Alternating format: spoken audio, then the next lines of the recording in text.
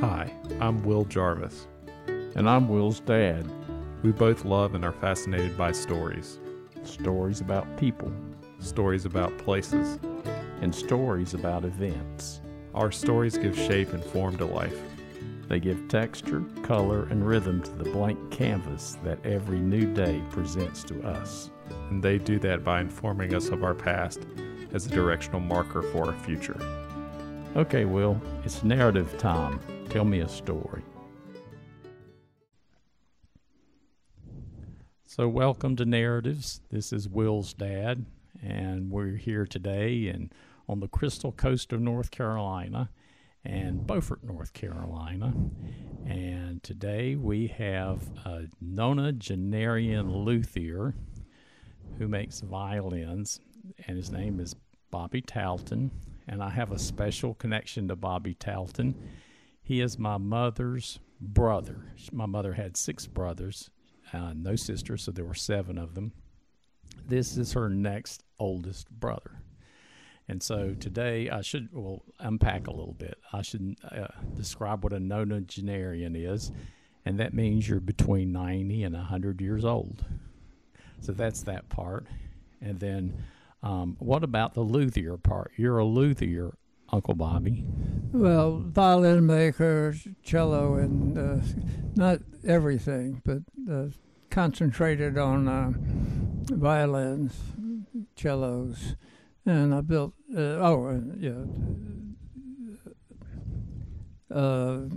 other instruments too, but these were just here and there. That was the banjo, guitars, and a few dulcimers.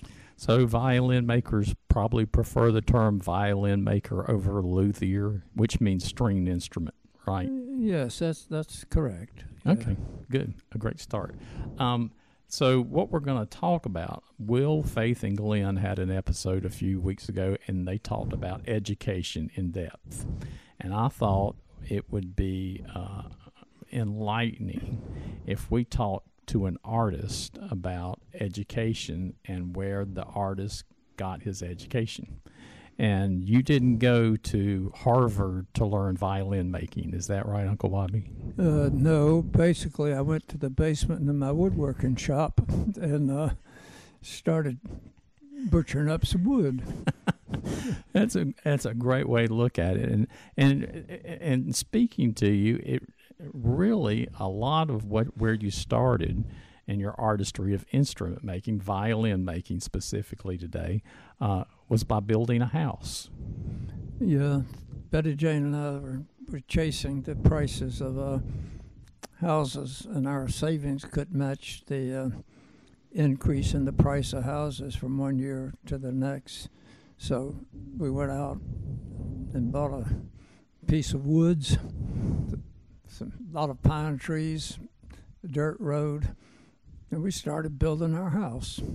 Now that I would have a very difficult time, except I have been around you and some people that have built houses, knowing how to build a house. So how did you start to build a house? I've started many things. You just buy a piece of land and talk to people. They tell you it can't be done, but you go out and buy the land, and then you go down and cut some trees. And when the trees are cut down, you go talk to a man with a bulldozer and get him to come out, pile the stumps up. You burn them, then he piled those stumps, and he also had a blade on his dozer, and he scraped out a huge shallow hole. He had to do it with a bulldozer because we had a pretty deep basement. And then after that, he came out and left the bulldozer there, and they burned all the stumps, and then that was it. So what I'm hearing is what sort of spurred this creative artistic endeavor you have is, first of all, necessity. You needed a place to live for the family to live. And wants. And wants. And right. You're young, and you think you can do anything. You're invincible. And a lot of that's probably true when you're 20 or maybe late 20s and start these things. Yeah, and the other thing, you kind of like the lady you're living with, you've been hanging around with a long time, and she thinks you can do anything, and you're not quite sure, but you're going to do it anyway. So you have to show her that you have to kind of get a little help from her. In fact, you have to get a lot of help from her. So you had great motivation. And in addition to that, we've talked about this, you couldn't go Google how to build a house. You had to network. You had to ask around, talk to people, meet people, find out what people's skills and talents were to figure out how to help you. Also, at that time, they had drawing boards. Now, I spent a lot of time on the drawing board, and so if you own a drawing board, you call it blueprint. We call it drawings. So you get a drawing on a house, and then it doesn't tell you how to build it, but it shows how it goes together. So when you know how it goes together, if you keep working at it, you can figure out how to put it together. So a lot of that had to do with the kind of work you did where you... Yes, absolutely. So that gave you a good background to sort of leap off from. And one of the things that you've told me is that your father-in-law, Mr. Crossman, he cut every single piece of wood in that house with a handsaw. 2 hand saws. One was for a cross cut, and the other one is a rip saw. Sharp as razors. We had 2 sawhorses, and I would mark, and he would cut, and while he was cutting, I would nail. And there was no plywood at that time. We just used mostly 1x6 pine boards for sheathing and for sheathing and the subflooring. So, and you and Mr. Crossman were both working regular jobs during the day. Is that correct? Yeah, but he got off. I got off a half hour earlier than he did, and he was working then. And his office is where the Vietnam Memorial is now. It was kind of a temporary building. Had been there for about 75 years, and so I would pick him up, jump in the car, stop, get fast food, go out, start sawing, nailing, because we always, when we finished, and I think this is pretty important, and to me has been, not recommending anybody else do it, but when we left every night, we put out the materials that we were going to be working on the next day, so we didn't have to waste a lot of time standing around saying, what are we going to do? So you got to maximize your time and distance, whatever. So Mr. Crossman, what age was he then? Was he in his 40s, 50s? Oh, no. He was probably very close to retirement. He's close to 60. But he was wiry, small, active, and also he was a shipwright. Went through apprentice school, so he knew how, and lived in a family that they all worked at the shipyard up north. They were Yankees, Boston. But at any rate, he knew how things went together, how door locks worked, windows went in, and everything. He was a great help, and he never questioned me. He just let me take the lead, and then sometimes I would ask him, because I found out after a while it was smart to ask him, and then he would tell me. Very, very Bostonian. How old were you when you started building the house? I would have been about 26. Okay. So 26, 27, like that. You and Mr. Crossman, there were parts where special skills might have, like you had an electrician come in not to pull the wiring, but to connect the wiring, some of the wiring up. You had some things like that where you had some specialized help. Is that right? The way I got some help because these were office workers, but with respect to the electrical system, there was a fellow who had been a submariner on World War I, and submarines, he was an electrician. So he said, I'm not pulling wires, but if you'll pull the wires, I'll come out and tie them in for you. So good old Herm Schuett. Sure. Herm came out and brought his dikes, he called them, the heavy pliers, and he wired up my house. And then he complained because I used number 12 wire, which was very heavy wiring. The house was wired up like a naval ship. So you had an electrician, someone that had electrical background to help. You had a mason come, and you learned some from him, and he did. How did that work? Well, at that time, you could get a handbook, and wiring was fairly simple. We used fuses, so I put in the fuse box, and I'd worked at Western Electric for a year doing semi-complex electrical work.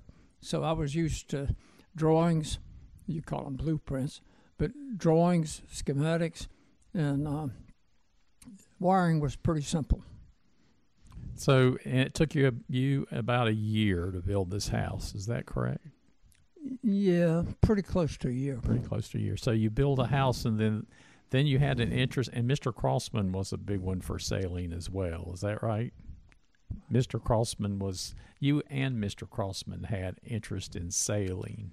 Oh, absolutely. And the house wasn't finished completely. We kept working on the house. The grading was done, but there were things to build. But since it was a home-built house, we moved in, and we still had a couple of months of work. And yeah, back to the sailing.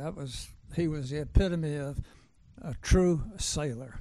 And he was from Boston, which would be a big... Yeah, he grew up on the water, and he knew fish, and he knew sailboats, and he had never, I don't think, read a book or anything. But when he got on a boat, you didn't have to worry about it. People automatically asked him, would you like to take the wheel? And I'm talking about a good-sized sailboat.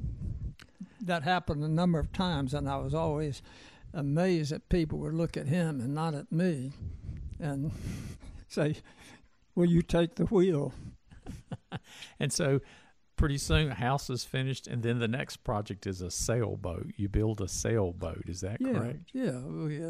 We had some leftover stuff, and he and I used to take his lovely daughter, my wife, and her mother, and we would take them into town to spend some money, and we would stay in the car, and we would head to Annapolis and go to the, I forgot what the boatyard was at, but that was Trumpy, I think, the famous wood boats.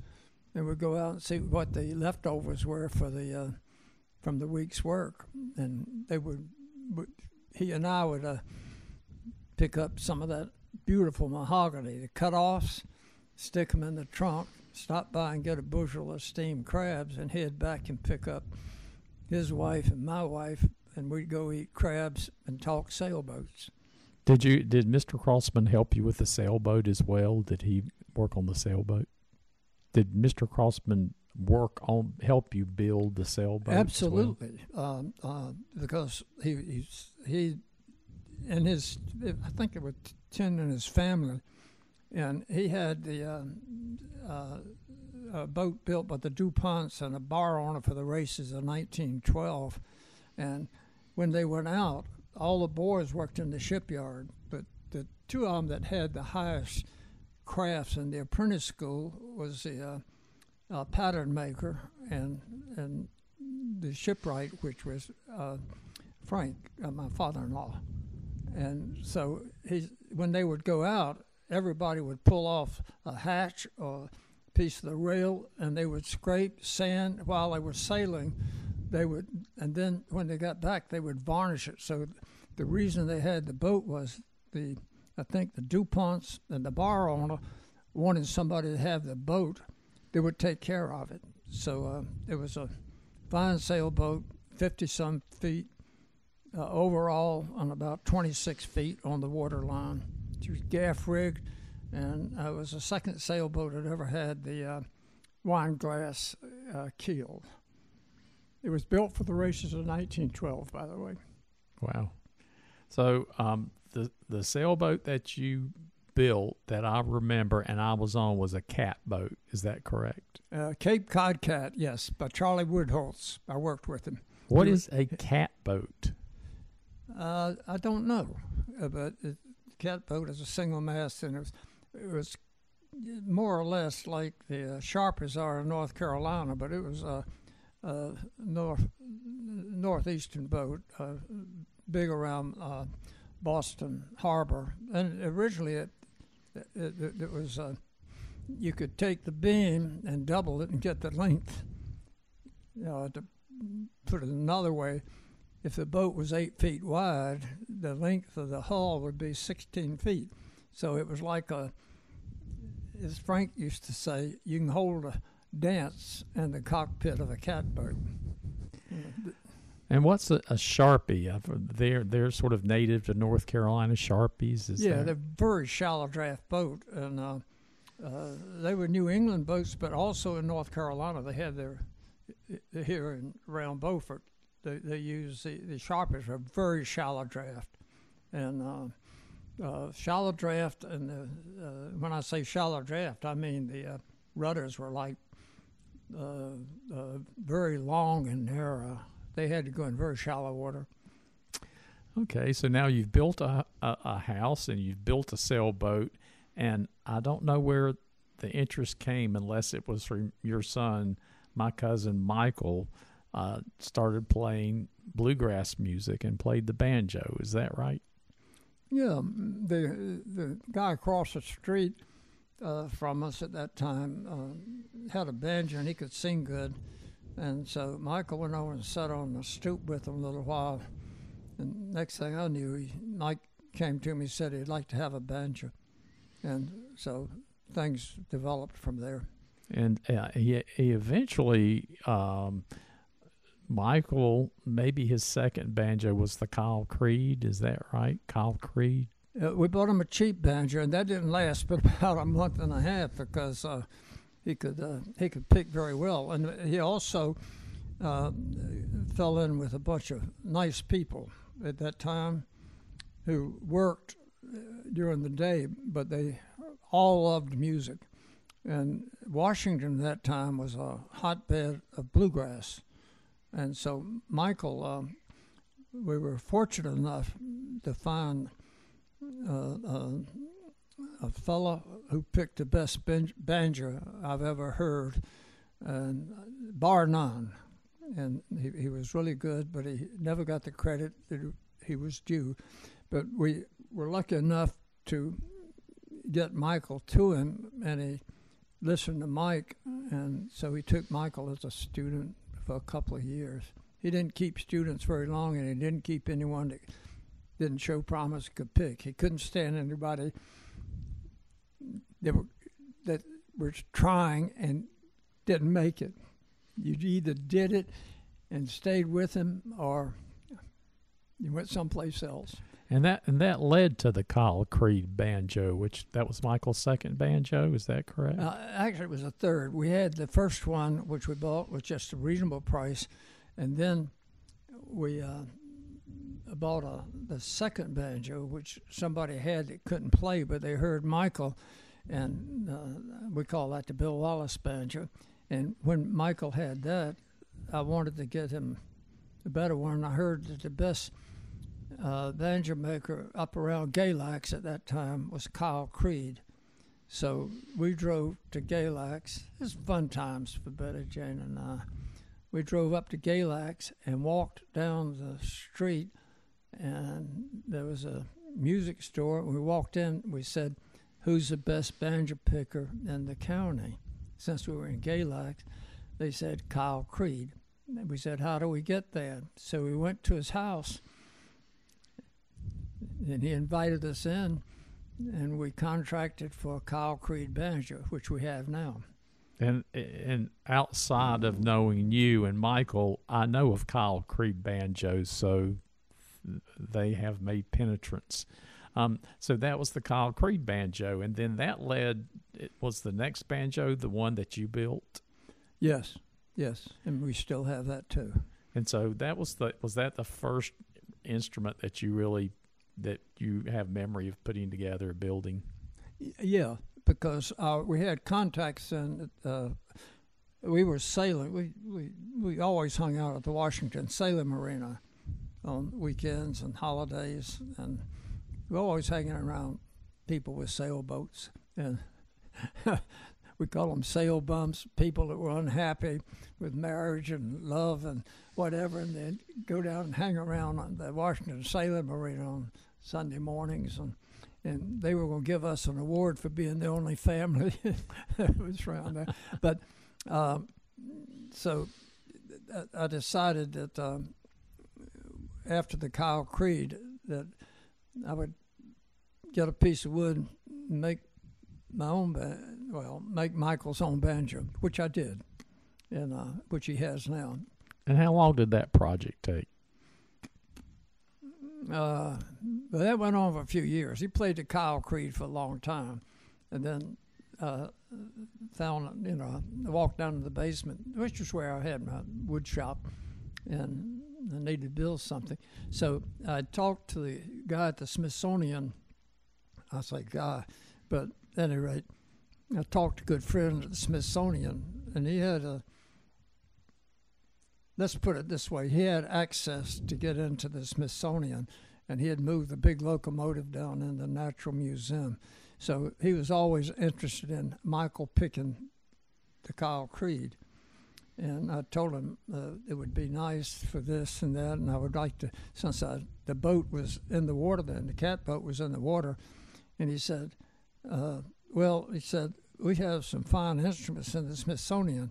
And he says, the guys I work with also keep those instruments in repair, and they have access to a lot of good wood. And he says, we're hauling in some beams from an old house, and there's a couple of pieces of cherry. You need to look at it. So I looked at the cherry, and one thing led to another. And that's where I started out with the neck of the banjo, because on the neck of that banjo, which is a little different, it has some tuners. Yeah, not my idea, but I had seen some. And these were not tuners that you twist. These were tuners with levers on them. And you could buy store-bought, we call them store-bought tuners, but we made our tuners out of brass. We cut them and put levers on them. And I think Michael was one of the few people that could play the banjo with the tuners, because it did some pretty interesting things. Good sounds. So that was one of the first instruments, if not the first instrument you built. And then you retire for the first time, I should say, you retire and you moved to North Carolina. Yeah, came down, hung around with the boats. My brothers were all fishermen, and all my friends down here were fishermen. So, and very shortly thereafter, you wind up in Beaufort. You were over Atlantic Beach for a short period of time, and then I had two brothers. We had 3 cottages along there, 1, 2, 3, and so Betty Jane was, although she was a Hampton, Virginia girl and used to the water, and her daddy had a Hampton 1 sailboat, which was first class in Virginia, built by Serio. I met him, by the way, the Hampton 1 class. Had running backstays on it. So, any rate, she was not fond of beach life. She liked town life, snug houses. So we came to Beaufort quite often. And this house we're sitting in now, we bought about 43 years ago. And somewhere along in there, you started building dulcimers. Yeah, Well, actually, I built some skiffs, and then one thing led to another, and then I built a bunch of dulcimers. Then the dulcimers. You want to tell the story about how you transitioned from dulcimers to violins?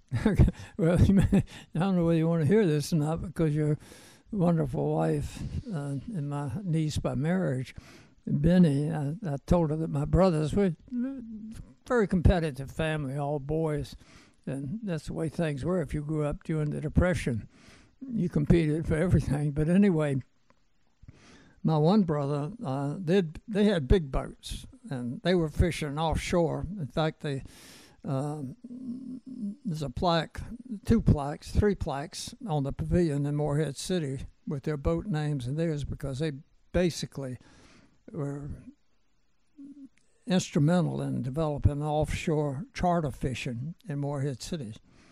And so, but at any rate, they found I was building a skiff, and that was good. So my second brother, Jimmy, came over and borrowed the mold that I'd made for the skiff, because he had a wonderful shop and a boat shop. Built a 50-foot boat in there. But at any rate, 40 plus. So he built a few skiffs, and I decided I wasn't going to build skiffs anymore. So they just thought dulcimers, and since we were hanging around with music, and I was picking with Michael, and Dennis, the oldest boy, played. He still plays bass. I think he's been retired, and his band is funny, by the way, the makeup. And Michael was picking banjos. So I built, boys were away, and Betty Jane were by ourselves. So I just started building dulcimers. And that's when James, my brothers, decided they would build dulcimers. And so they never could cut a scroll, though. I'm just saying this is where it was. And so I decided I was in the car with you one time. I complained about my brother stealing my dulcimer design and everything. And they were doing all kinds of research at the library and everything.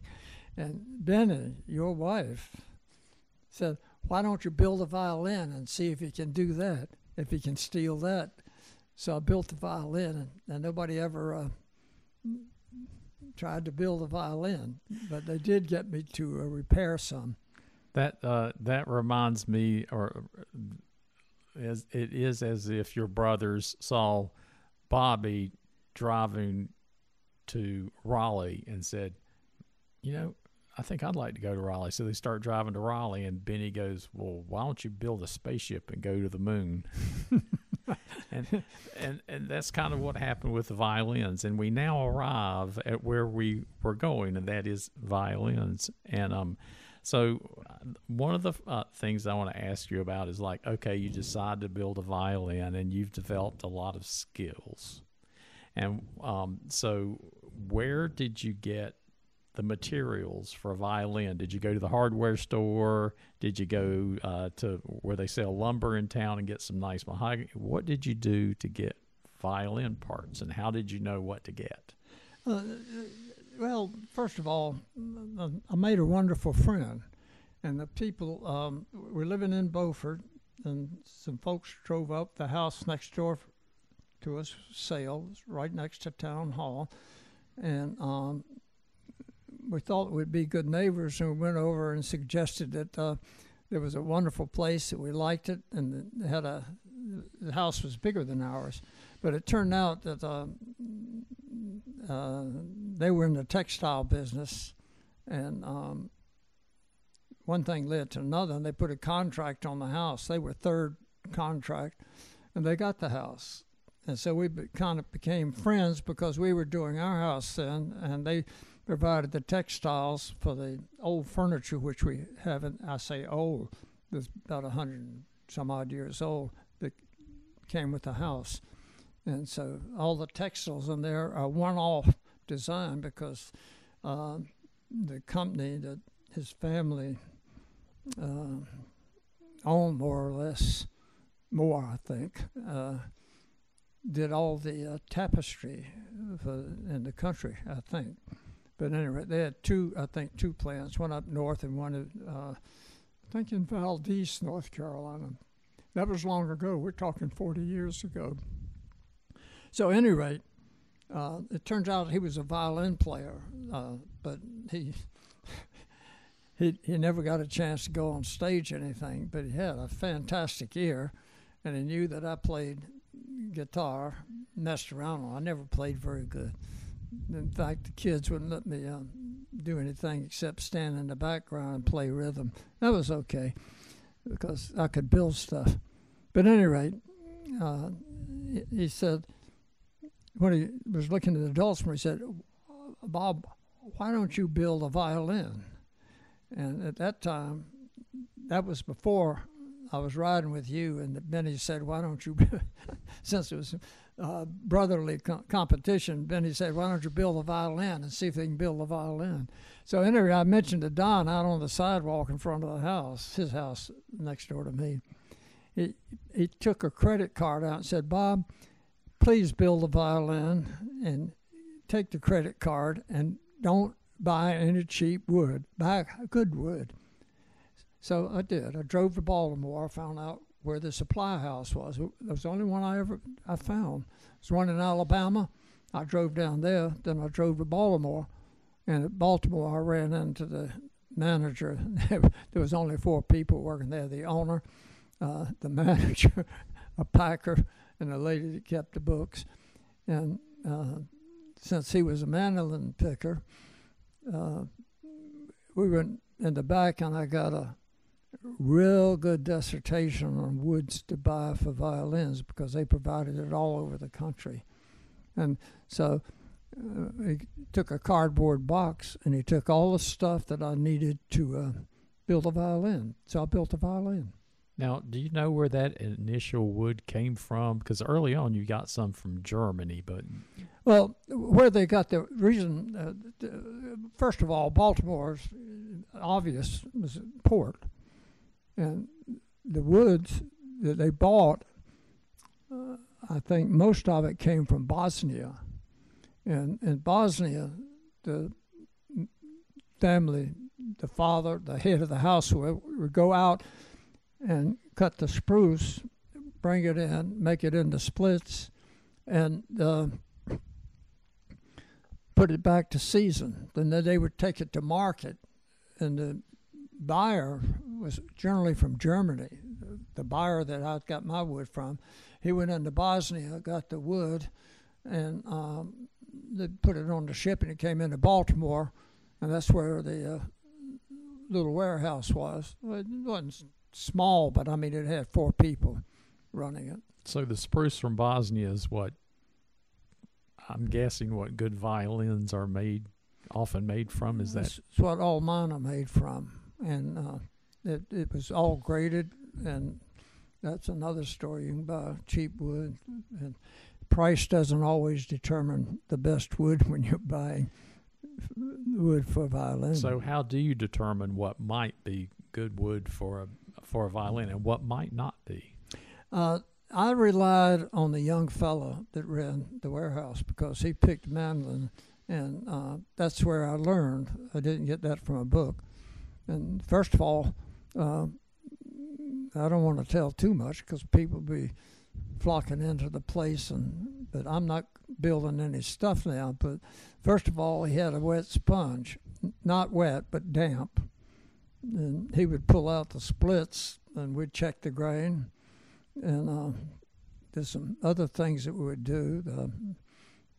Not really, I don't think it's really necessary to talk about how you pick the wood. And the price is not what determines the quality of wood. And it's a calculated guess on your part to part with your money and how it's going to turn out, because you never know until you finish it and you scrape a bow across it and it seasons for a little while.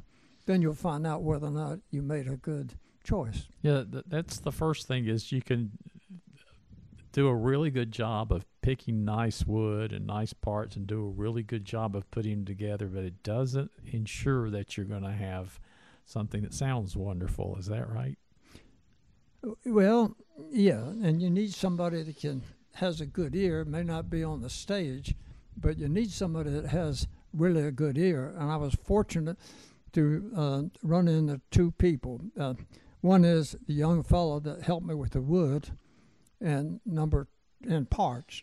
Remember, violin, mostly they're put together by hand, but you don't cut all the parts, but you do fit all the parts, like the pegs that go in. It's you buy the pegs, but you got to shape them and do some other things, and the fingerboards, and the bridge, those things. So you can buy expensive, you can buy cheap, and the tuners. But the main thing is the wood. You don't know what's going to happen until put the heart of the violin. The heart of the violin is that little sound post that goes up in there. And the old way I feel about it is you can build a violin. And we're talking about a lot of time. I'm talking about a lot of time sitting there cutting, trimming. And the difference on a violin and the guitar is on a violin, you've got to tune the back to the belly. Are you interested in that? You might talk about what that means to tune the back to the belly. The belly is the top of the violin. Yeah, and the back is the back, and it's more like a body that's got the shoulders, and it's got the chin, and it's got the head, and the ears, got ears on it, and so it's comparable to the body. So how do you tune the belly to the back? Well, I don't tell everything because it's like finding a fishing hole. You aren't going to tell everybody where it is or how you find it. And it's just that some things I have a closet in my mind that I'm not being selfish about it, but I think if a person is going to go that far, you need to go out and find the fishing hole by yourself, or you need to find out about tuning the back to the belly. And there are a number of different ways. There are electronic devices now, and different people have different things. And I have some secrets that deal with salt water. Let's see, I'll give you some clues. The salt water, and I will just give you a clue. One of the things with violins is they dry out over a period of time. That's the reason the old violins sound good. They dry out. But if they get too dry, they break. Let's just suppose that you somehow or another figured out how to permeate the violin wood, certain parts, with salt. When you put it together, it's going to pick up some moisture. And there are those people that think that you can't build a violin on the coast. I have a different idea, and that is you build it in this high humidity, salt air, and some other ways to get the wood to, you're getting my secrets here. And so, any rate, I'm just telling you some things that you got to figure out how to do it yourself, because I spend a lot of time doing that. So when you apply these techniques, many that I'm guessing you developed yourself, then what you're trying to do is get the back and the belly to sing together. Is that kind of what they're doing? No, I don't. I have to be very blunt. You can't get the back to sing with the belly, because if you do, you got a problem. Because then when you hit C, if the back it resonates at C and the belly resonates at C, you get a big C. You go along A, B, C, D, and then it comes down. So you've got to have a certain amount of difference between the back and belly. And what separates boys, you can't use that expression anymore, but what separates some people from other people, is that okay? I think you can say that. Okay. What separates some people from other people is figuring out how to get those two voices to be okay but not be the same. You've got to have a bass and you've got to have a tenor. Okay, so instead of singing the back and the belly singing a melody, are they singing a harmony? Is that closer to what's going on? Yes, and okay. You aren't going to get two tenors singing together. You're going to have a tenor and a bass or an alto or whatever. So you've got to have a certain amount of difference, and that's pretty interesting. And you get that with chisels and some other things, and that anyone that's really interested can go out and get 2 pieces of wood and a pocket knife, and they can find out how to do that. And that's not like a guitar or a dulcimer, although some of the guitar makers are now saying that they tune the back. No, I don't think so. The violin is a notch above guitar makers, I believe. But that's just a prejudiced and biased opinion. Well, as a longtime guitar player, I would agree with you.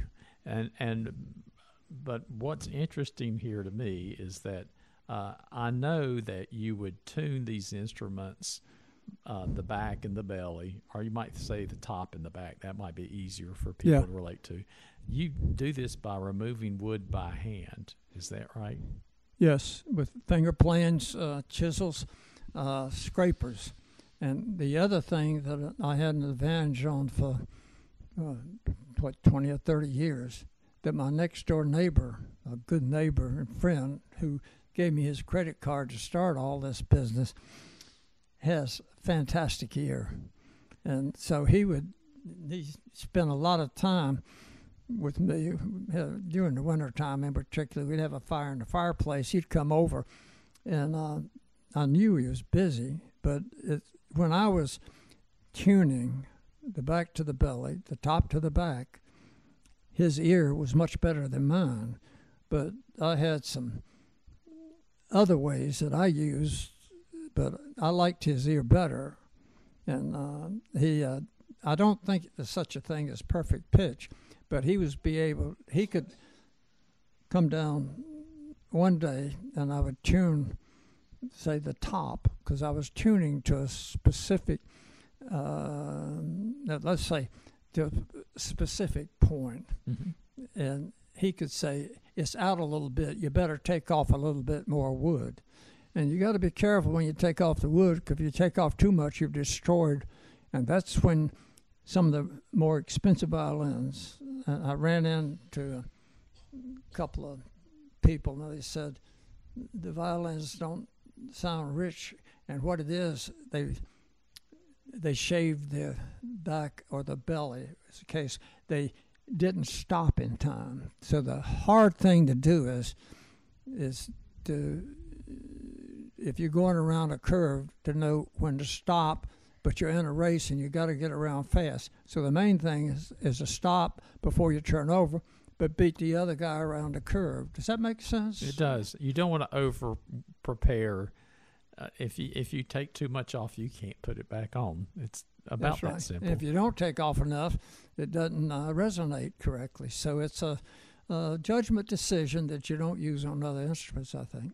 I think that's exactly right. And the person I think you're referring to is Don Silver, and that's one of the things that strikes me about this journey that you've had with musical instruments and art in your life, is that you have run across some of the most wonderful people, and I know quite a few of them, and they're just really wonderful. So, and Don's one of them. Don Silver's one of them. The other thing about Don is he has a violin that some universities would like to have. It's very old. Probably it's English, and that kind of is, since it's not Italian, then it can't be good because it's English. However, he had a choice back. Don, I think, is 89 now. Yeah, he's a year or two younger than me, and we're both we still talk, and he still plays the violin. But he's reached a point where he has to have hearing aid for one ear, but he can feel vibrations. He's one of the two people I know that really have good ears and can tell you where to go. And I was very fortunate to have him, and so we've been friends for a long time. Now, you might want to mention, you sort of brushed against this, but we glossed it over, so we'll go back and talk about sound posts. Yeah. Oh, okay. This is interesting because you never hear people talk about this much, but I've mentioned this a couple of times. I used to talk to kids. In fact, I talked to some people at Duke and about violin making and whatever. But you build a violin, you put the wood together, the back and the belly, you put the neck on it, carve the scroll, put some wires on there so you can tune it up. And then at the back and the belly, we talked about the tuning. What you've done is you've got a body then, okay? We're going back to the body thing. So you've got a body. It's got shoulders, it's got a back, it's got a belly, it's got a chin, it's got ears, and you use that nomenclature on the violin. So you've got a body. You've built it. You spent maybe 3 months. It takes a lot of time because I'm very slow. Meticulous, some people said. I don't believe that. I think I'm pretty fast. However, it has no heart. So when you put that one little peg in there, the sound post, it's the key to the whole thing. So you've got your name on the inside, the date it was built, you've got the wood, and the violin maker's put his heart and soul in that. He's really, it's some boring times too, and then there's exciting times, but you put the sound post in there. To me, that's the heart. So then you've got the complete body. And so then you get somebody like Don Silver, and you tune that thing up. He tunes it, because he tunes it to his ear. And he takes a bow, and he does a scale, because he's classical violin. He's not a fiddle player. He's a violinist. He just doesn't know it and never got on the stage, but he's got the ear, and he gets the sound out of the violin. It'll get right into your heart and your brain, the hair on the back of your neck. And he takes it is worth the 3 months of sitting in a snug shop with fireplace going, and tuning woods and putting things together. And he runs a bow across that the strings on that violin. He does a G. He goes from G and D, A, and he gets to the E.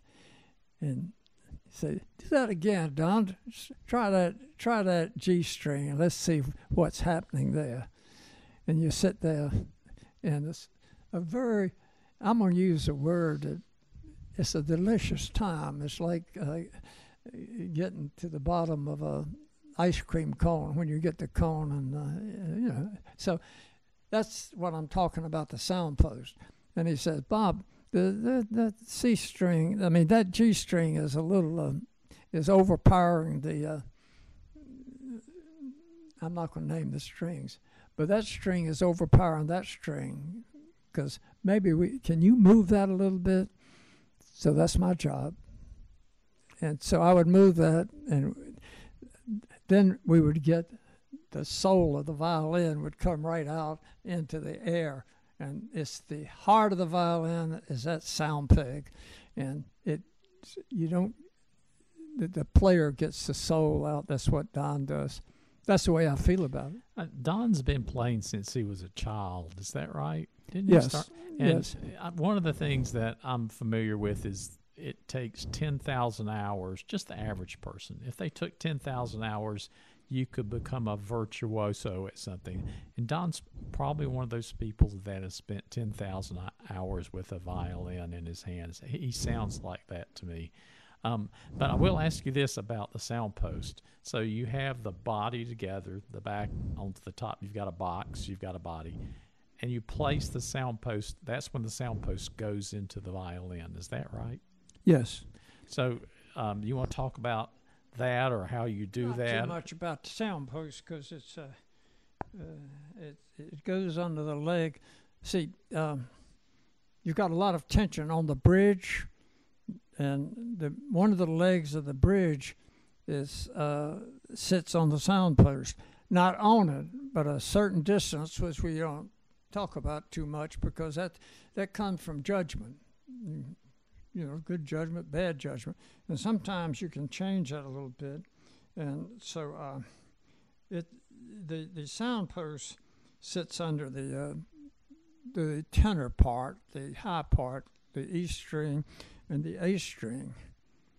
And that sound post sits there, and the G strings. So what it does, it keeps it transmits the A string and the E string into the back, and that's from the belly to the back. And so that basically the sound post, if it's done right, will not let the G strings, the lower strings, overpower the higher or the tenor strings if you're just talking. So you must get this in there by drilling a hole in the violin and shoving it in there. Is that how that works? Not exactly. There's no way in the world, and everybody has a different way. There's a special little tool. It's just a piece of steel that's looks like a S that's been flattened out, and it's got a blade on either end. And the standard way is to impale that little dowel. Looks like a piece of a sucker stick, if anybody ever had penny suckers, only it's bigger, a little dowel. And you take that, but it has to be fitted to the back and the belly, and that fitting is pretty important too. And there's some things and ways to get that done, and some tricks, and these are things that you work out over a period of time. I could tell someone how to do it, but it wouldn't be any fun for them. It's best if they find the fishing hole themselves, and they can figure out how to shape the foot. It'd be the foot and the head of that little heart. So, the heart of the violin, that sound post. So, at any rate. So you have this tool that you can attach. Well, now there's some different ways, and you can. But the standard way is if you take it to the violin shop, they're going to impale the sound post on one of these things, turn it and slip it into the F hole, twist it, and get it up, and then each person has its own way of getting it into the right position, and you got to move it back and forth. And sometimes you want to move it back and forth, but if it's not set just right, then you aren't going to get a balanced sound. And sometimes you can never set one, and then the violin doesn't work good. So it's not as good as the other violins sitting on the shelf next to it. So now you just mentioned F holes. Can you tell the listeners what the F holes are? Yeah, well, the back and the belly of the violin is like an air pump, more or less, and they vibrate at different resonances. And so the sound post does its job of not only carrying the sound from the back to the belly, but also keeping the thing from collapsing. And so where it sits has a lot to do with how good a voice the violin has. So does that make sense? Yeah, and the F holes, they're in the belly or the top of the violin. You have two holes. They're more like slots than holes, aren't they? Yeah, and there's a lot of mystique attached to the F holes. You got Strad holes, and you got the mates, and you make your own. And the other thing is you're pumping air or sound. I'm not sure, but when that back vibrates with the belly and the air comes out the F holes, it must, but it's a very minute amount, but the sound comes out too. Okay. I've never taped up the F holes. I'll do that sometimes to see what happens. But in the meantime, F holes are very important, and they have a lot of mystique attached to where and how. If you look at those F holes, they have notches. There'll be two little notches. It's like an F with a curl at the end, and it has two notches on it. And I've seen so many violin players and people don't know what those little notches are for. Those notches should line up with the feet of the bridge. And so it's a good way to know where to set the bridge. The bridge is what holds the strings up like a suspension bridge.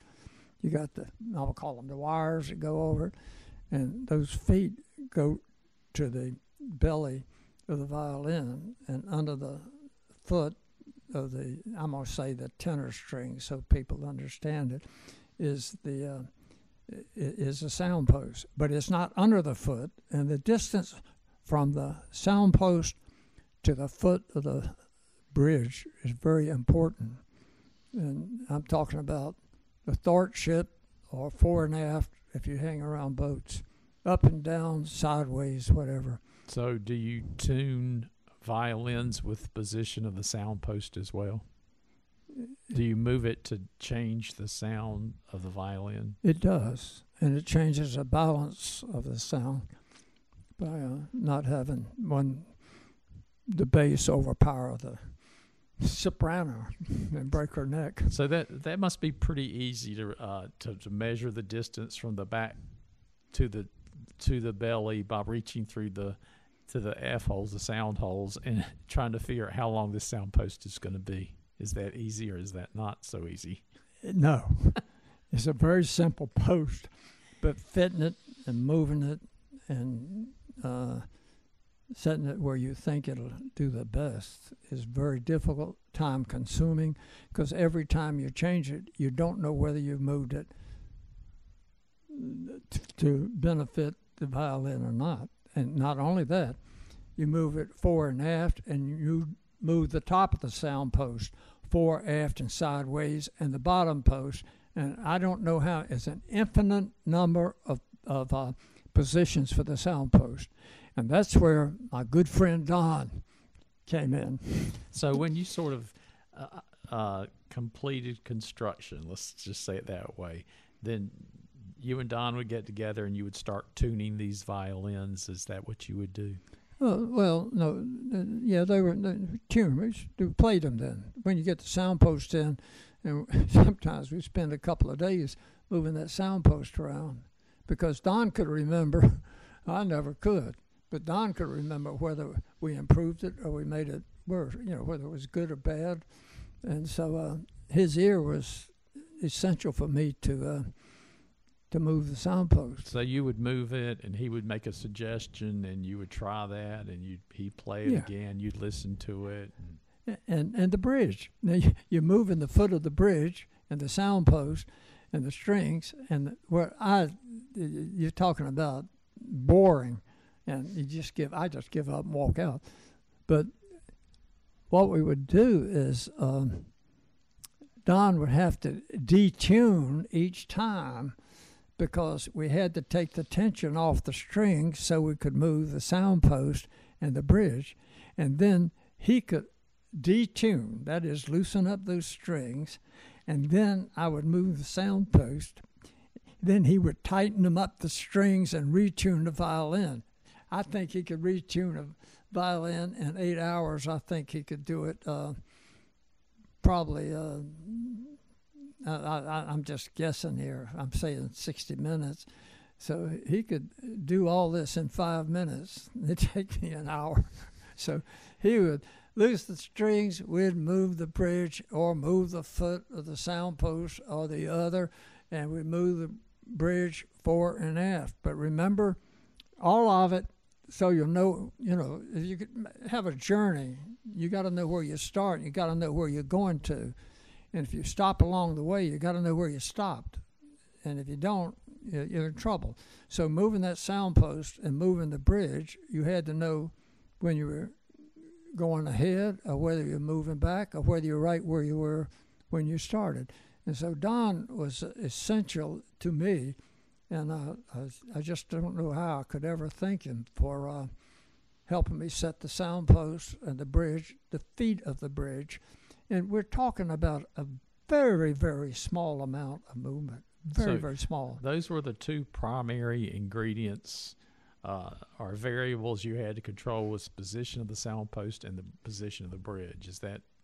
I like that word you just used. Is an infinite number of variables on a violin that separate set from some other instruments. And it takes somebody with a good ear to do it. Otherwise, if you just setting a student violin on a standard music shop, you just put it in a certain spot.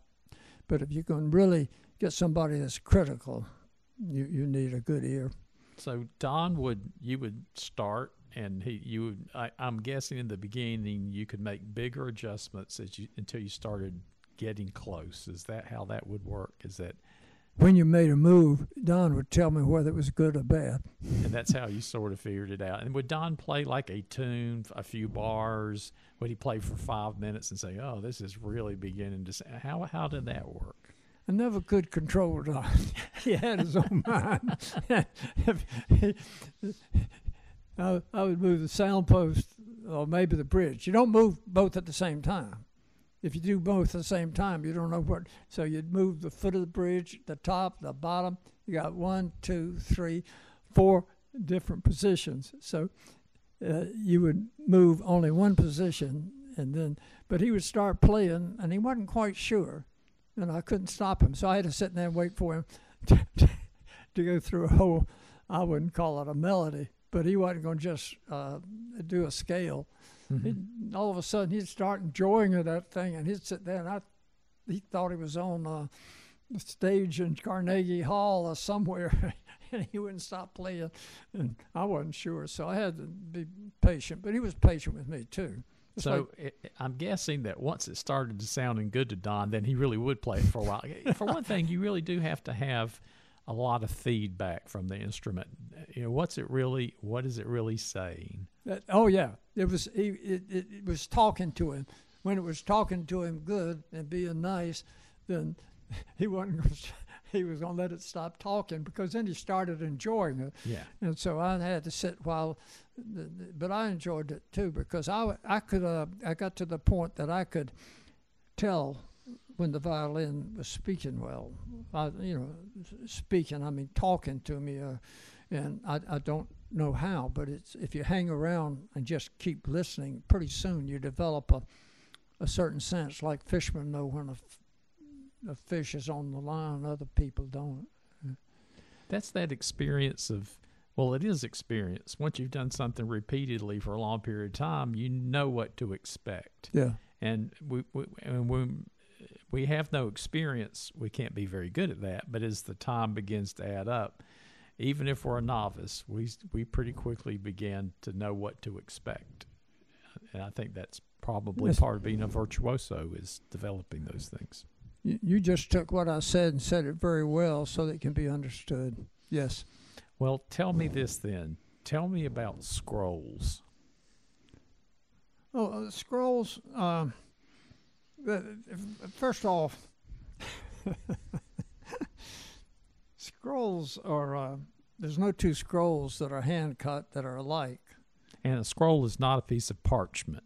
It's what? Not a piece of parchment. It's not a roll of paper. Oh, no. It's we should tell people what the scroll is. It's a little curly Q thing on the top of a violin, and I forgot what that curve is, but the way you get that curve for the scroll, if you take a pencil, you drive a nail in a board, take a pencil and put a string around it and wind it up, and as you take the pencil and drag it around on the board, you'll get the shape of a scroll.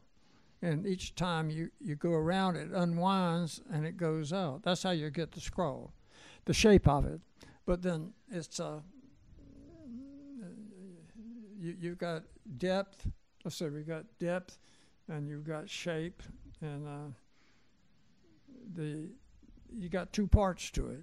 And if you take a scroll, look at the neck of a violin, hold it up to the light and see if the ears, that's those little things at the end of the scroll, see if they match each other perfectly. If they do, it's probably machine cut. If it isn't, it's probably hand cut. And if it's hand cut, it's nearly impossible. The best way to cut a scroll is to get another scroll and take a pocket knife, some chisels or whatever you want to make in the shop, and start carving. And so you cut away everything that doesn't look like a scroll. Is that right? Yeah, and it's kind of tricky, and particularly on a violin. The viola is a little bit easier, and I like cellos. They're really fun. I like to cut a scroll because after doing a violin, a cello is so big, and it's. Okay, so we should say, and I'm going to put some pictures. There'll be links to pictures on the site, or there'll be pictures on the site of some of Uncle Bobby's, at least one of his violins and some of his instruments, so that you can identify some things we're talking about. But the neck comes out of the body, and then do you carve the neck first and the scroll last? How does that? You do the body first, the back and the belly, and you tune them, and you glue them together, and then you do the neck and the scroll, and you fit it into the body. That's tricky.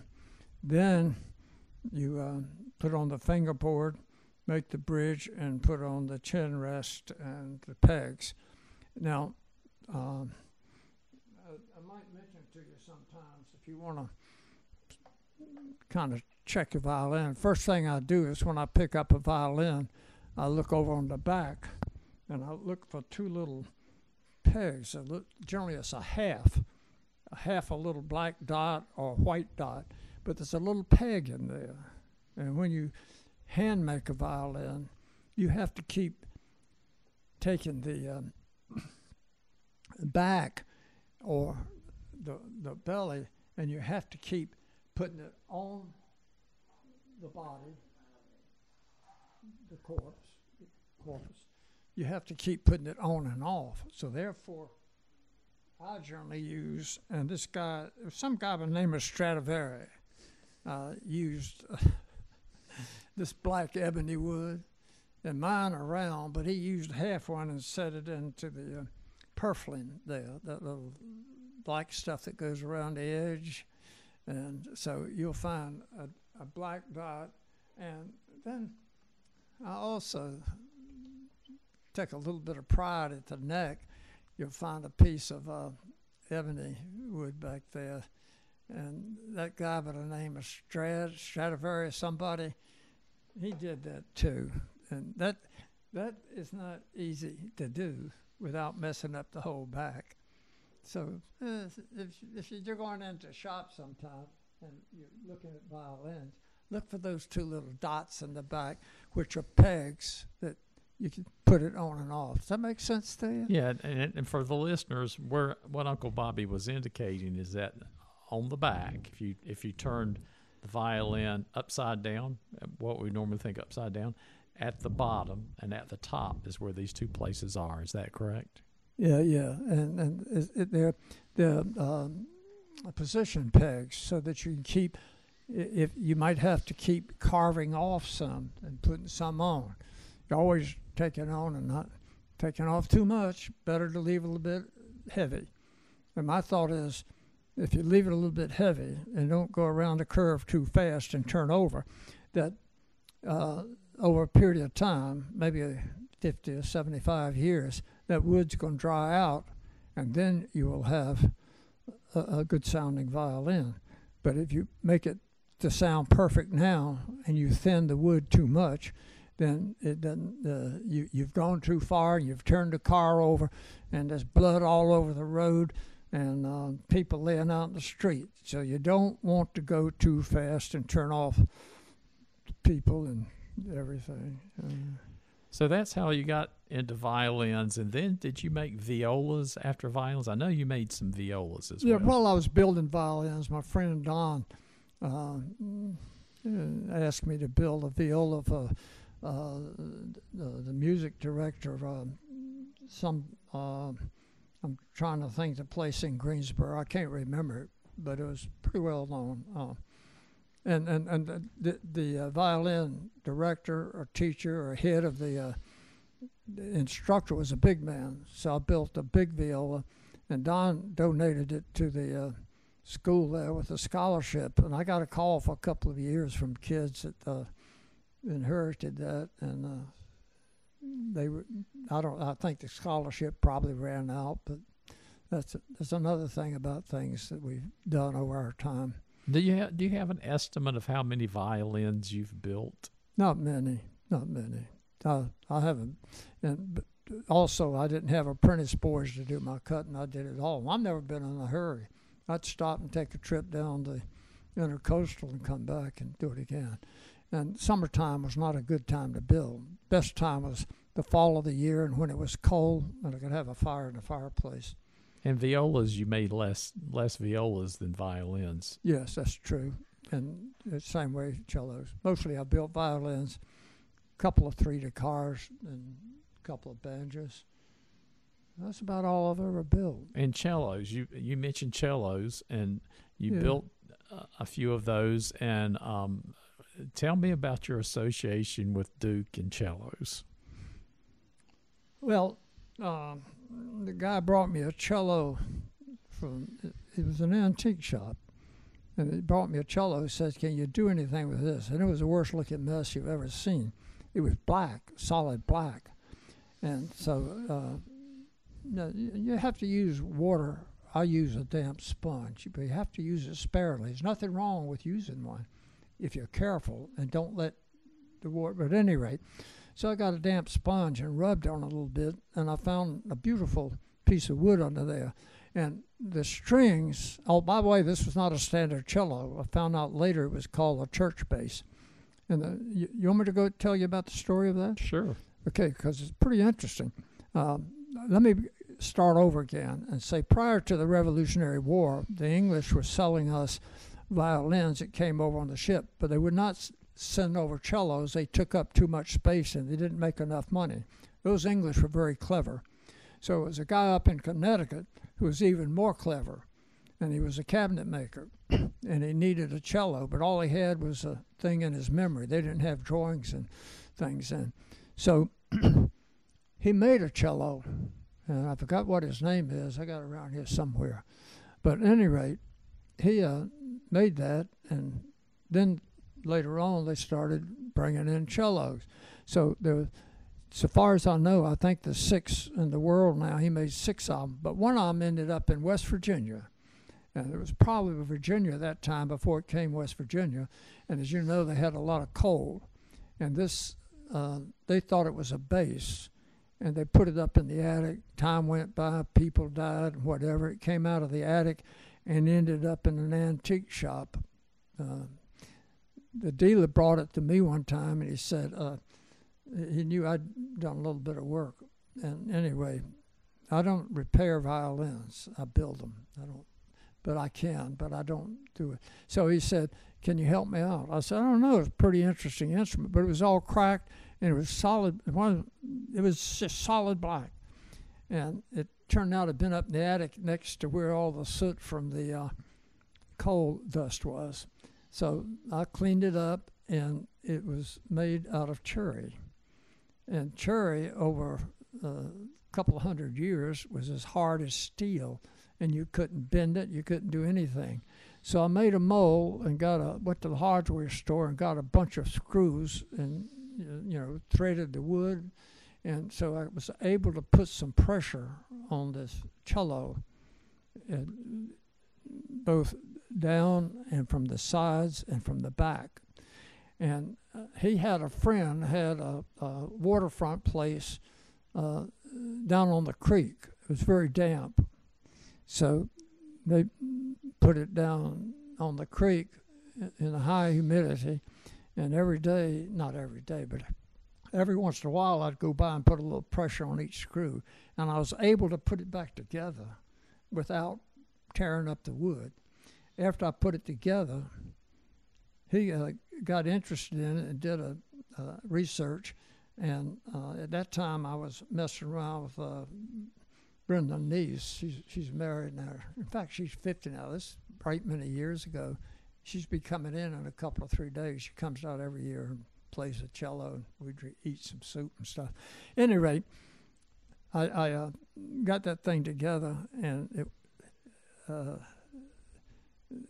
Brenda at that time was a curator of the musical instruments at Duke University. I think it was whatever. It's on the internet. So she came down and saw it and called some lady up in New York, had a pickle. No, I shouldn't say too much there, but they had a benefactor, I think you were benefactress, who put up the money, and they bought it, and it's a Duke now.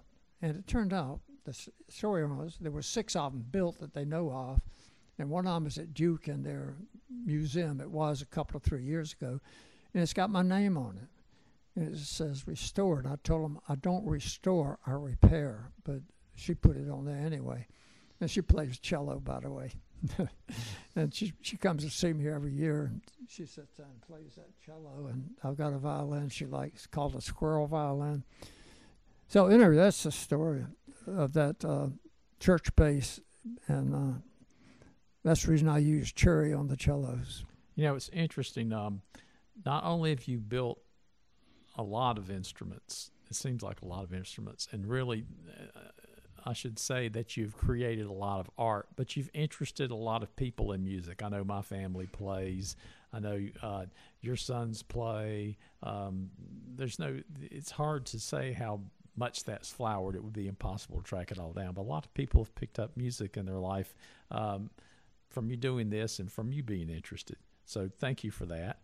And I'm going to loop back around and go from the beginning and say we've spent a couple of episodes. Will, Faith, and Glenn talked about education a couple of weeks ago. And this is a different way to be educated, and educated to the point where it becomes art and you become an artist instead of just educated. So thanks for the time. We appreciate it. We'd like to come back and speak to you again about some other things if we might here at the Crystal Coast in Beaufort, North Carolina. And we'd like to try to get you to talk about you and Aunt Betty maybe the next time we get together. You think you'd be willing to do that? Yeah, well, we're closer. Both of us are closer to 91, so if you're coming back, don't wait too late. And because that's a much more interesting story. I love stories, and this was not much of a story, but I think I'm sure you got this cut off. But Betty Jane and I have lived a story. You've lived a fairy tale, I think, and we should just mention as a teaser, because we'll come back and do this. How long have you been married to Aunt Betty? Been married 70-some years, going on nearly 71. And how long have you known Aunt Betty?